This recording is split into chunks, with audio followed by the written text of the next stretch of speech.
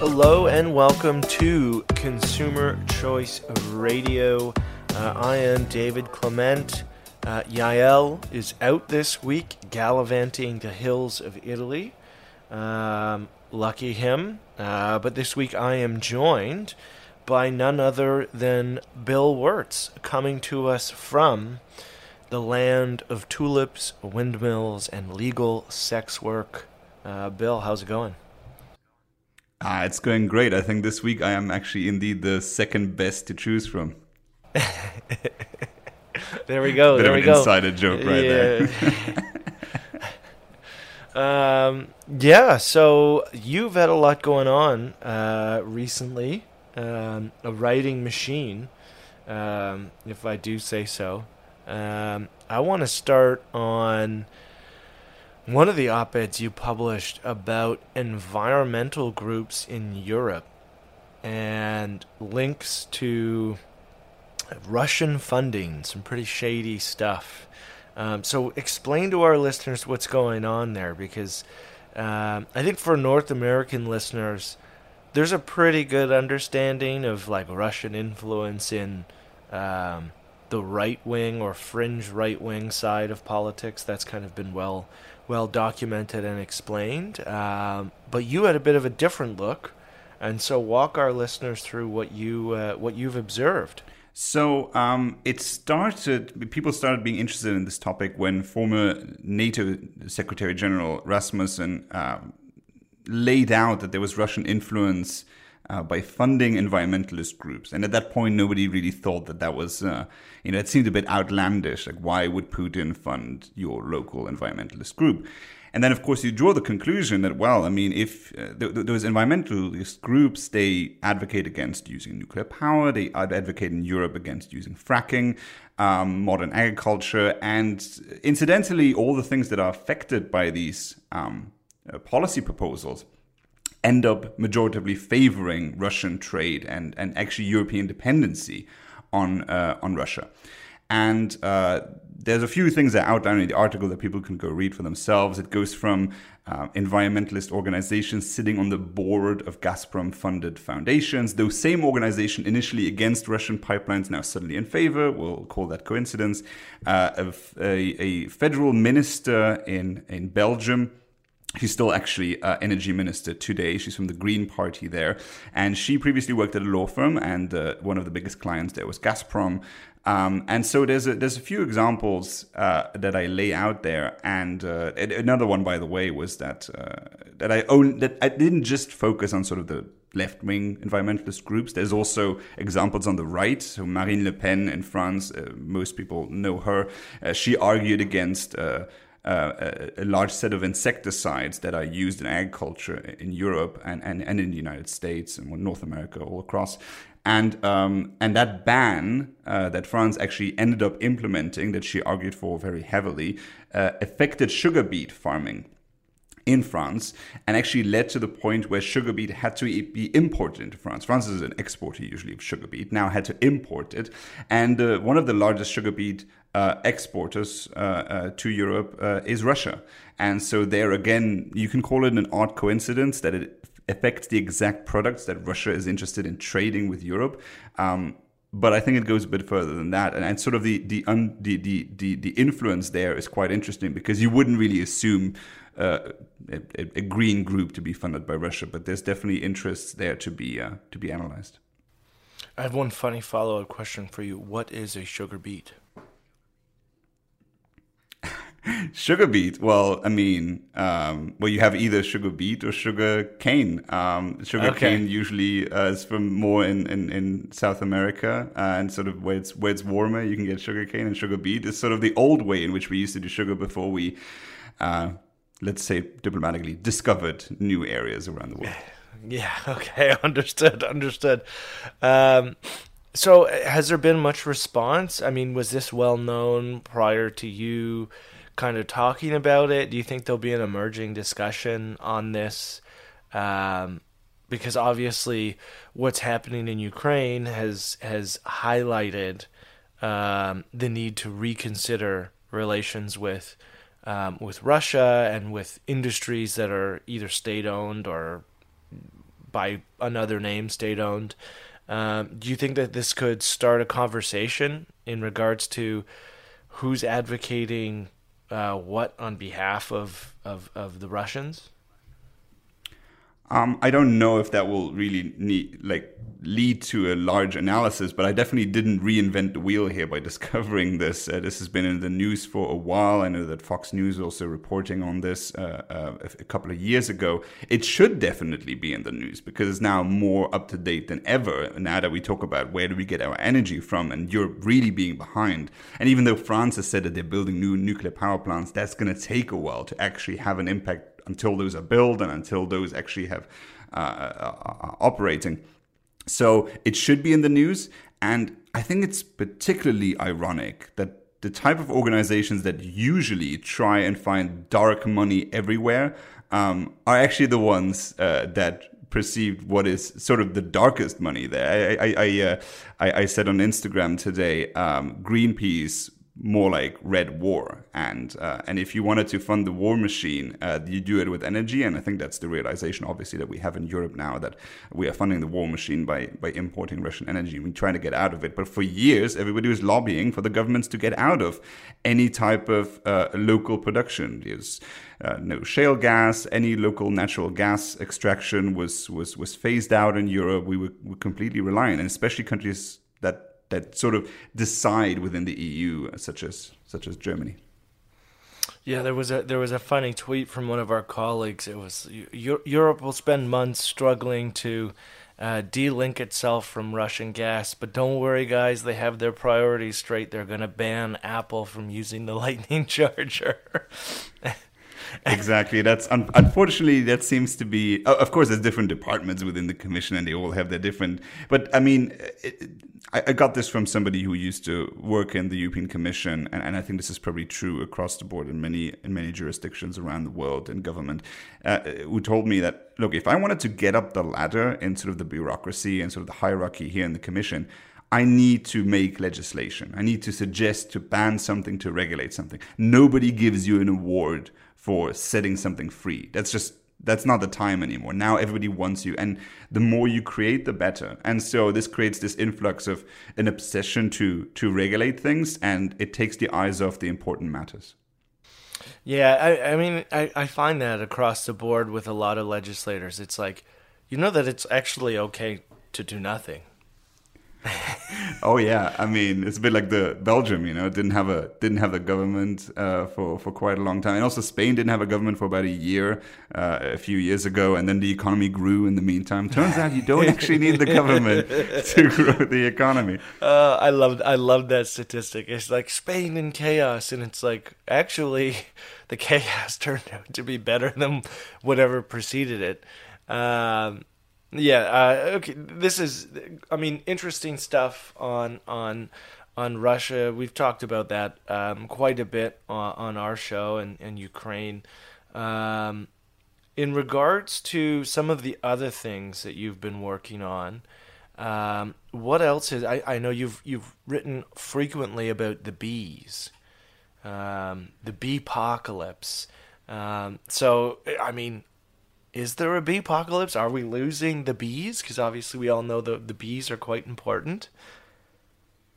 Oh, where to start? I mean, this has been quite a this has been in the news for such a long time. If you Google bee-apocalypse, bee deaths, you see bee killing pesticides, you see all these things, and then all it takes is going to the FAO website. This is the Food and Agriculture Organization of the United Nations, and you look up the statistics on how are the bees doing, and the worldwide bee populations are increasing. So how is this possible? Like, how is it possible that I get the impression from the news that the bees are dying and that, well, this is essentially going to destroy our entire ecosystem, when that's actually not true? Well, I mean, ultimately it comes down to people not willing to say mea culpa, not willing to say my bad, I got that wrong. In the early 2000s, there were bee colony decreases, especially in the United States.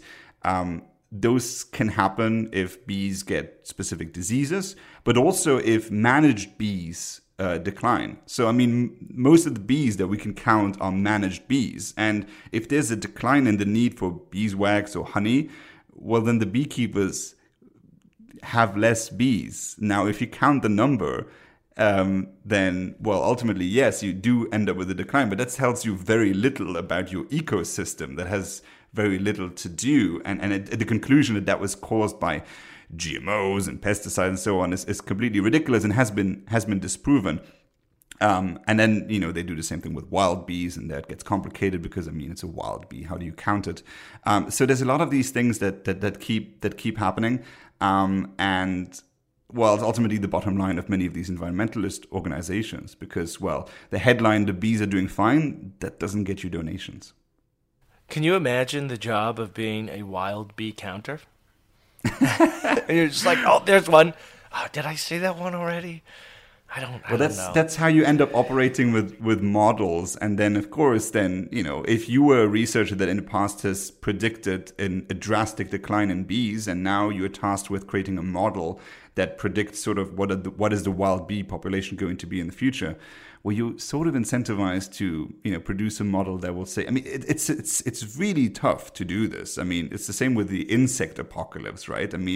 It's really hard to create a model that counts this. How are you going to do that? It kind of seems like a comparison would be someone claiming that the salmon stock is down, but using the numbers from farmed salmon to say that the salmon stock is down, and therefore we're doing something to kill wild salmon. And it's like, well, they're two unrelated things. Exactly, and we will be able. I can predict to you already now that in 2 years from now we could do the exact opposite hysteria. We could make like a Alfred Hitchcock with the birds kind of a scenario. It's like the bees are attacking, bee numbers are exploding because right now the honey prices are increasing. So what managed beekeepers are going to do is increase their stock of bees. So if I look at the statistics, they're going to explode. And then what I'm going to be able to say is, well, we have too many bees. They're all going to attack our local populations. They're moving back into our cities, and the bees are going to take over. Sounds like a real beepocalypse. It's going to be a bad Nicolas Cage movie, that's for sure. Hey, I like Nicolas. I'm one of like 4 people in the world who actually enjoys Nicolas Cage movies. But did you see The Unbearable Weight of Massive Talent? I thought that was a good movie. It's no. Nick Cage really making fun of himself. If you haven't seen it, I'd much recommend it. That's good. Oh, that's good. Yeah, an actor who will take what seems to be any role. Okay, so Beepocalypse not happening. We've chatted about Russia. We've got 2 minutes here before we'll go to the break. You sent me something interesting about viewership changes. Essentially some data coming out that if Fox News viewers were incentivized to watch CNN, their views politically shifted. What happened there? Like, how much did they shift? How long were people watching CNN versus Fox News? So I don't know exactly what they gave people as an incentive to do it. Maybe they paid them or something. But in any way, the group they used was watching CNN intensively, and those were the regular consumers of Fox News. And what they then analyzed is sort of how was one of the big data points was based on how did they see the president. So at that point, Donald Trump, this is from obviously this has been taken quite a while, and you do see shifting views, and something interesting, for instance, is the assumption that if Donald Trump did something bad, Fox News would discuss it. That was the assumption in most of the people that they used for this experiment, and that shifted quite significantly once they started watching CNN, because they saw the things that were not being covered on Fox News. And what is also interesting, though, the favorability rate of the people who participated in this experiment, the favorability rate of CNN did not increase by those people watching CNN. So they took it as sort of like, well, this is still not my favorite channel, but I like the information I'm getting. We'll have to dive into that when we come back from the break.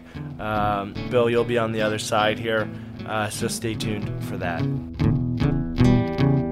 And we're back on Consumer Choice Radio. I am joined by my trusty colleague, Bill Wirtz, coming to us from Amsterdam.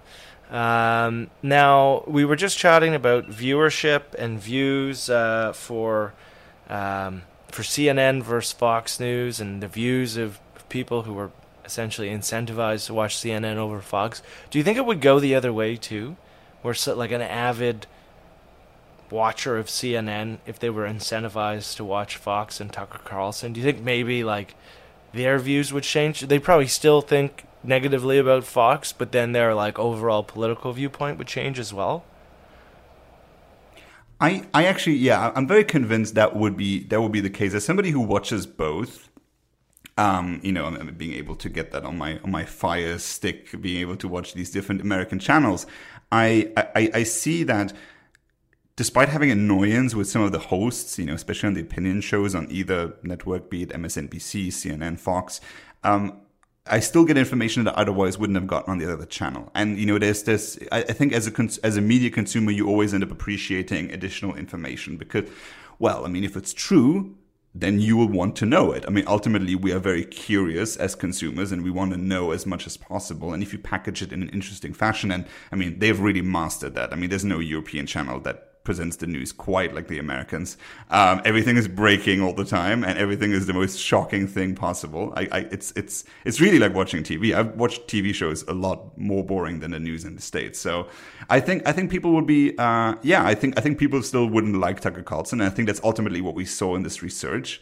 But I think they would get information that they didn't get on MSNBC or CNN, and I mean, that's good. I mean, diversifying your media intake is great. Yes. Yeah, actually, that is a very good point. I do enjoy the Canadian media space isn't like for television and news is a lot less sensational than the U.S. And one could argue that U.S. politics consumes too much of Canadian news.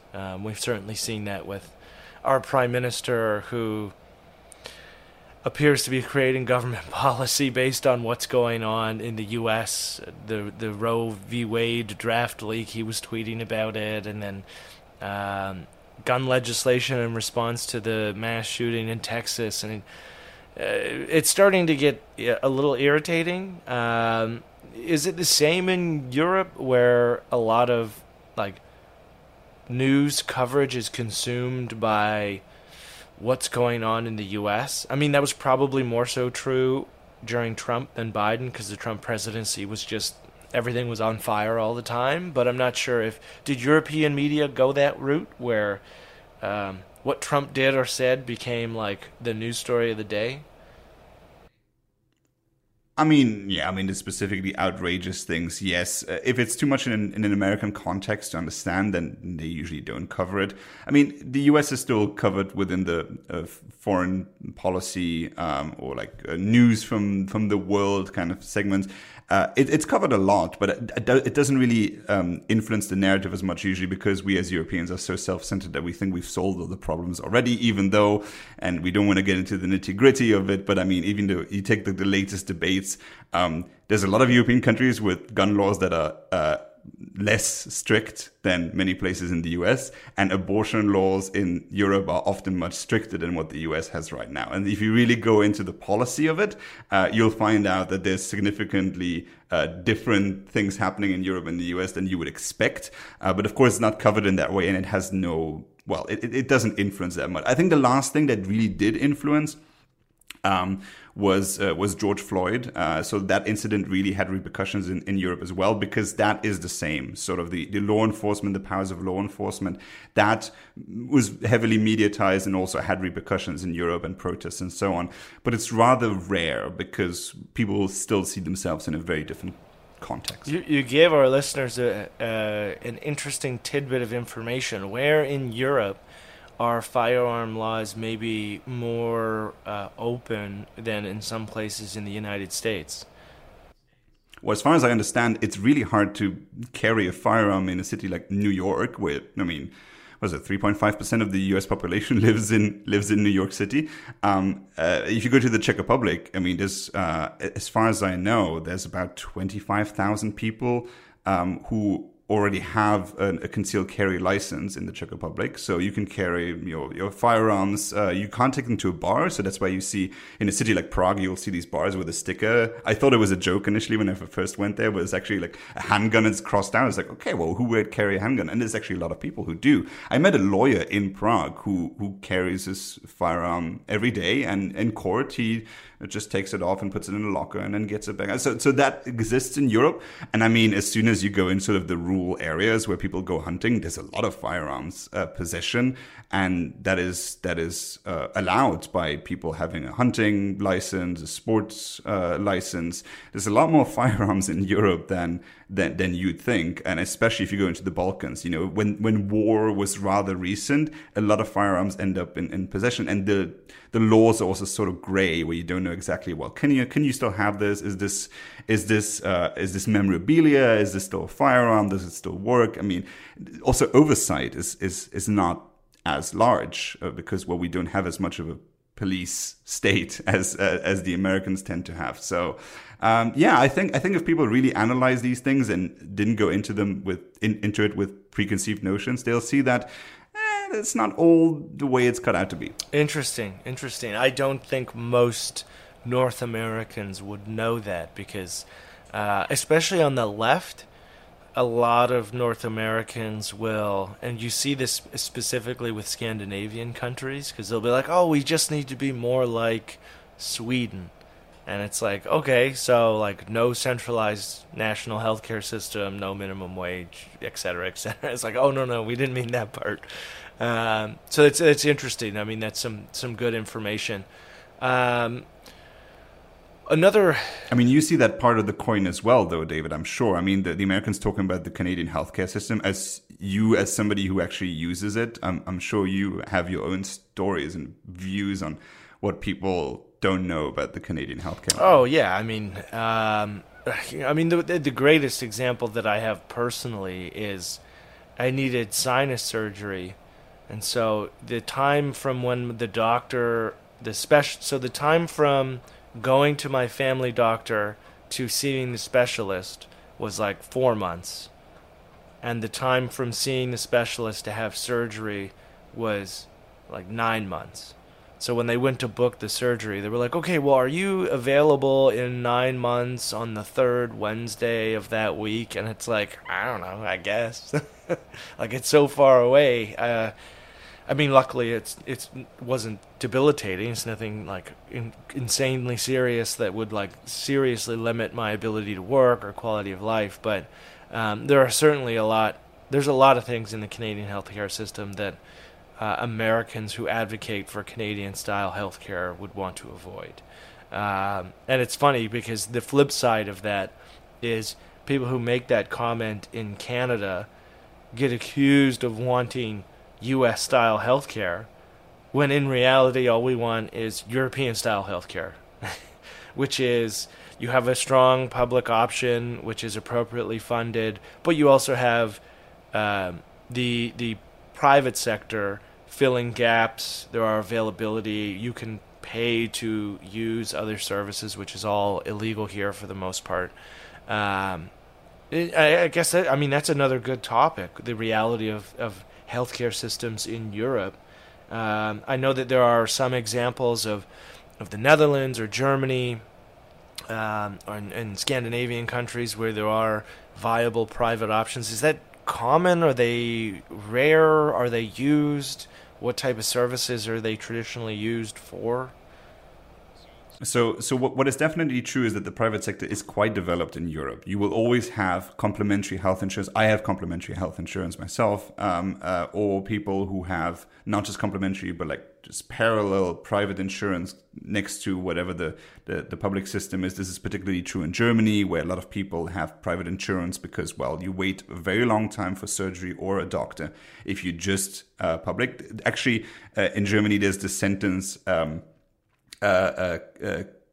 is it, Kasse or Privat or something. The Germans always, the doctors ask this question, private or public, when you walk in. And if you say public, you're going to be waiting a long time. And that's the reality in Germany. Now, in the Netherlands, for instance, you have a system where, the government doesn't run healthcare. at all. So you have these private companies and you have these websites that compare. And so you come to the Netherlands and you sign up, and then you have these choices, and it says, well, these hospitals will be covered and these won't, and you will need complementary insurance if you don't have it. In Switzerland, it's the same system. You have like 65 different companies that people choose from. And then you have countries that are very, very controlled by the government. And France is one of them. My home country, Luxembourg, is one of them. Now, in Luxembourg, it works because we have a lot of immigration and high-paid immigrants, highly skilled people, and that sort of makes it that no matter how much money you lose, you'll still, raise it in taxes anyway.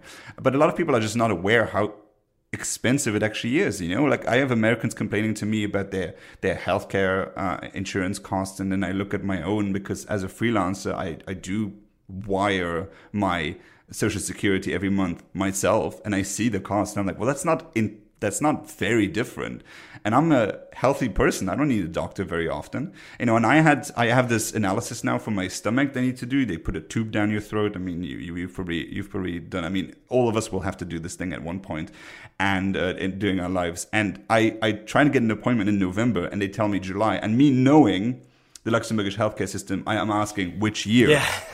Right. Because, I mean, November to July, I mean, how many people are getting their stomach analyzed? It's crazy. So, I mean, that's really a problem. It's like, what quality do you actually get? And the thing is, our rich people, they don't get treated in the public run hospitals. They go to the Mayo Clinic in the US. And that's the reality. It's like, if you want good healthcare, you go to countries where it's more free. And that's, is there a decent amount of inter-Europe shopping for healthcare? Because there are Canadians who go to the U.S. In the tens and tens of thousands each year for a lot of this stuff. I think the city with the most MRI machines per capita is a small city in Michigan, across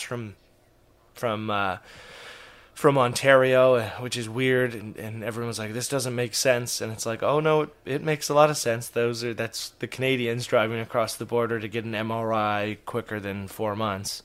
And so is there a lot of inter-Europe shopping in that regard? Oh, absolutely. Yeah. Oh, so much of it. I mean, so many cases that I've seen, people don't get their surgeries, they go across the border. I mean, if he's from a small country, that makes it easy. An acquaintance of mine almost cut his thumb. So his thumb was hanging by a thread because he closed the car door on it. Ooh. And I mean, it's gruesome. Mm-hmm. It's very gruesome. So he has this thumb, and he wants it sewn back on, and he goes to this is in France, and he goes to the hospital, and they say like, well, no, we'll have to just take it off. Sorry, you're losing your thumb. And he's like, well, I'm not willing to accept that. Puts his thumb on ice, and it takes the car. A friend of him drives him all the way to a private clinic in Germany, and he gets it put back on. I mean, and that's the reality in Europe. I mean, there's a lot of health tourism in Turkey as well. Everything from hair implants to all the surgeries, all the surgical stuff, they go to Turkey for me. It's hilarious. It's like I know that my hairline is thinning because I just get bombarded with these Turkish hair replacement ads on social media. It's so depressing. It's like, how do you guys know?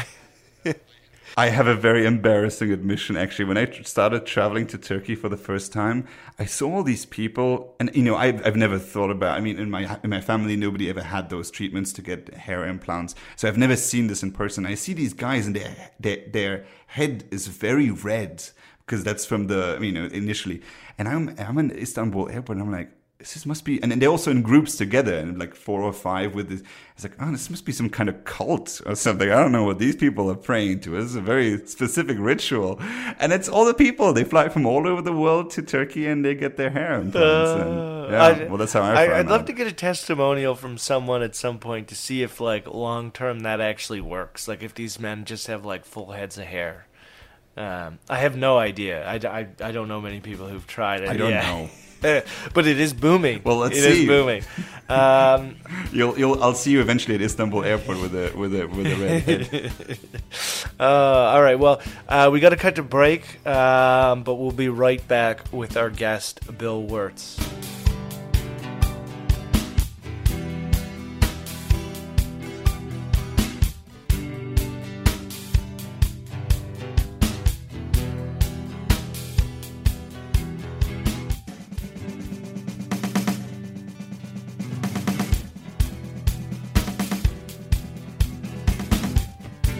And we're back on Consumer Choice Radio. I am David Clement, joined by Bill Wirtz, coming to us from Amsterdam. We were just talking Turkish hair replacement. I mean, we've covered a lot of topics today, from Russian funding of environmentalist efforts to healthcare tourism in Europe and Turkish hair. The bees aren't dying. The bees are not dying. The bees are not dying. That's an important takeaway. What else have you been working on, or what else is in the pipeline? What's grinding your gears these days? Oh, so I was actually, I'm working on a piece about targeted advertising that I think is actually not so bad. There's a lot of bad news about targeted ads. And, you know, you open your Instagram, your Facebook, your Twitter, and you have these ads, and they say, this is based on something that I was researching earlier. And I'm saying, like, why are we reminiscent of the past here? You know, it used to be that we switch on the TV and childless people would get ads for diapers. And if you lived in Vermont, you would,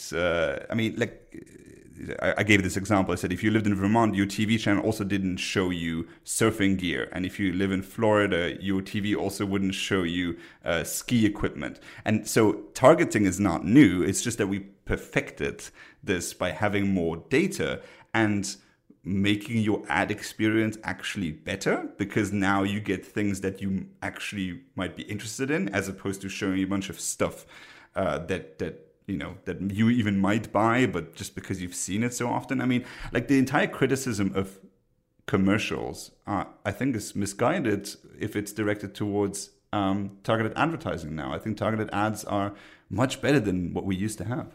Yeah, and this is a conversation I've had locally here, where people will say, the targeted ads, yada, yada, yada. And it's like, well, yeah, I can understand why someone would be like, I'm getting a lot of ads for X because it's assuming this. But you have to assume, like, the way things used to be is essentially the billboard way of advertising. And depending on what you're selling, one, it could be a giant waste of money, right? How many eyes, if you're a pizza place in Oakville, and your option is to put up a billboard on the highway, well, how many eyes that see that billboard is your restaurant applicable for, right? It's in the right geographic area. And then you filter that down to small businesses, right? Local businesses who use online advertising through social media and things like that to advertise based on location and age and all of those preferences.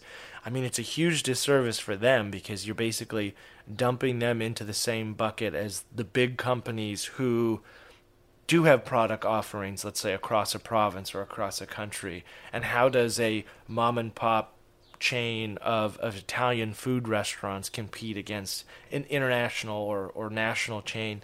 So there's a lot of, like, whatever the inconveniences that people make up in their mind, there's a lot of benefits in terms of the efficiency of advertising for small businesses and getting their message out to people. And I mean, I always joke, it's like, oh, well, wow, they really know me very, very well. It's like, Maybe the algorithm's seeing my hairline transition over pictures, and that's where the Turkish ads are coming from.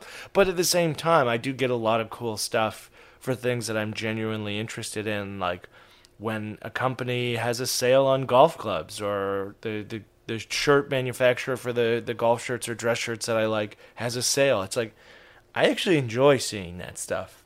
That makes a lot of sense. My most of my ads now are craft beer and modern cat litter boxes. Yeah. I guess the internet knows I have a cat. I think I've publicized that, and now I get these ads for these machines that do the cat litter themselves. I'm not going to buy that. I don't think it's necessary to have, but at least I'm more interested in that sort of content. What you said about small business is absolutely right. I mean, it's interesting. The people who are against targeted ads are also the same people that usually would say that, a lot of large companies control most of the market. It's like, well, I mean, give the small businesses a fighting chance by allowing them to advertise in the cheapest way that we ever have made available, and the best way with to the most ROI. The consumers. Yeah, with the most return on investment. The ones that can't buy a page in the New York Times, the ones that can't afford the TV advertising times. They can afford on a small budget, just targeting the very niche people that, that serves their product and grow their business from there. And, look, while researching this piece, I was researching books on Amazon about people who think targeted advertising is bad. Now, guess what kind of ads I get on Amazon now? Well, I get ads for books about why targeted advertising is bad. So it seems to me that the people who are writing books about this also benefit from the algorithm detecting that I've previously researched them. Maybe they should consider taking their content off these platforms if they're really so adamantly against targeted advertising. I love it. That's kind of like that's like when AOC was ridiculing Uber, and then someone went through her congressional receipts and saw that she had invoiced like $2,000 worth of Uber rides, and it's like, oh yeah, Uber really is that bad that you took it for like 6 months straight and your staff and all that jazz. That's the irony there is pretty thick. Absolutely. I mean, it's as a famous economist once said, "I'm on your side, but you're not." I mean, it's really like a lot of these good. services, everything from Uber to a lot of these new technologies. It helps minority groups. It helps small businesses against big businesses. It's like, we're on your side, but you're not. Oh, that's good. That's good. I love it. Okay. Anything else in the works? I mean, for those who have not come across Bill's writing, he is traditionally a writing machine. I don't know. I mean, if you were to quantify how many pieces you've published with an external outlet, what do you think that would be? I mean, it's got to be pretty high.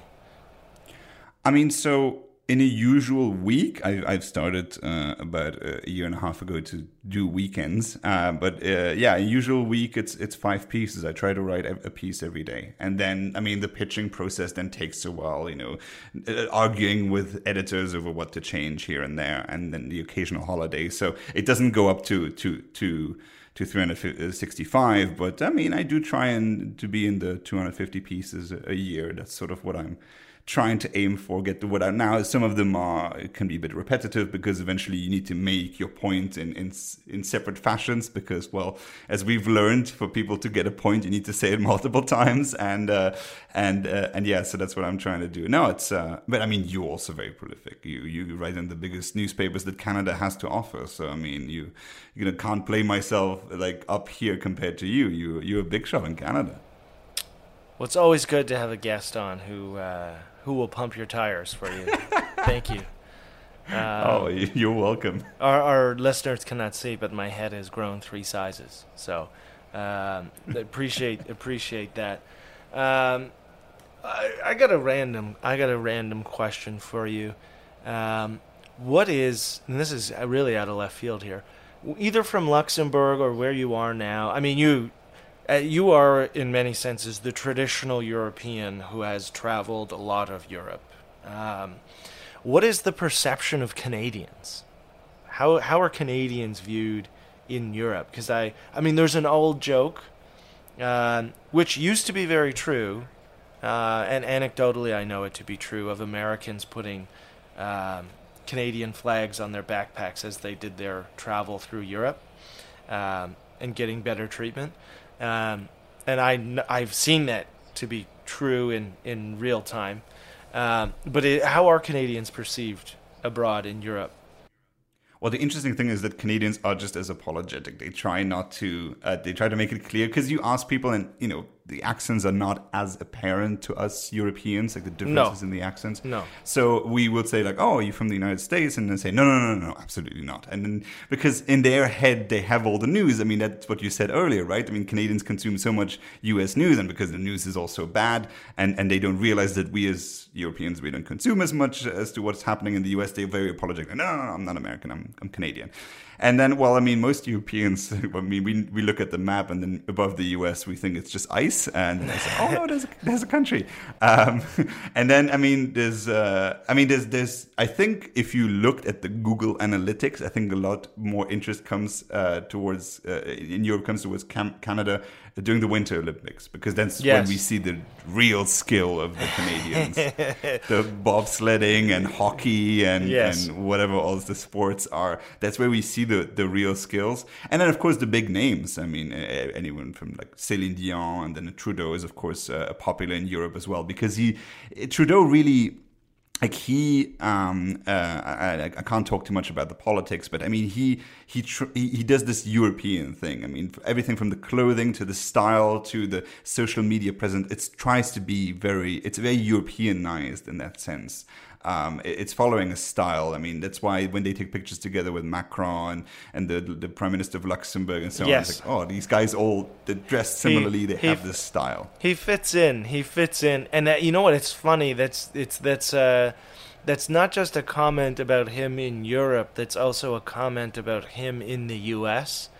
The Wall Street Journal just published an editorial. So I think this was the editorial board of the Wall Street Journal said, Trudeau should just get on with it, quit being prime minister, and run for Congress if he's that interested, because he's very much in the like Beto O'Rourke like crowd of the Democrats.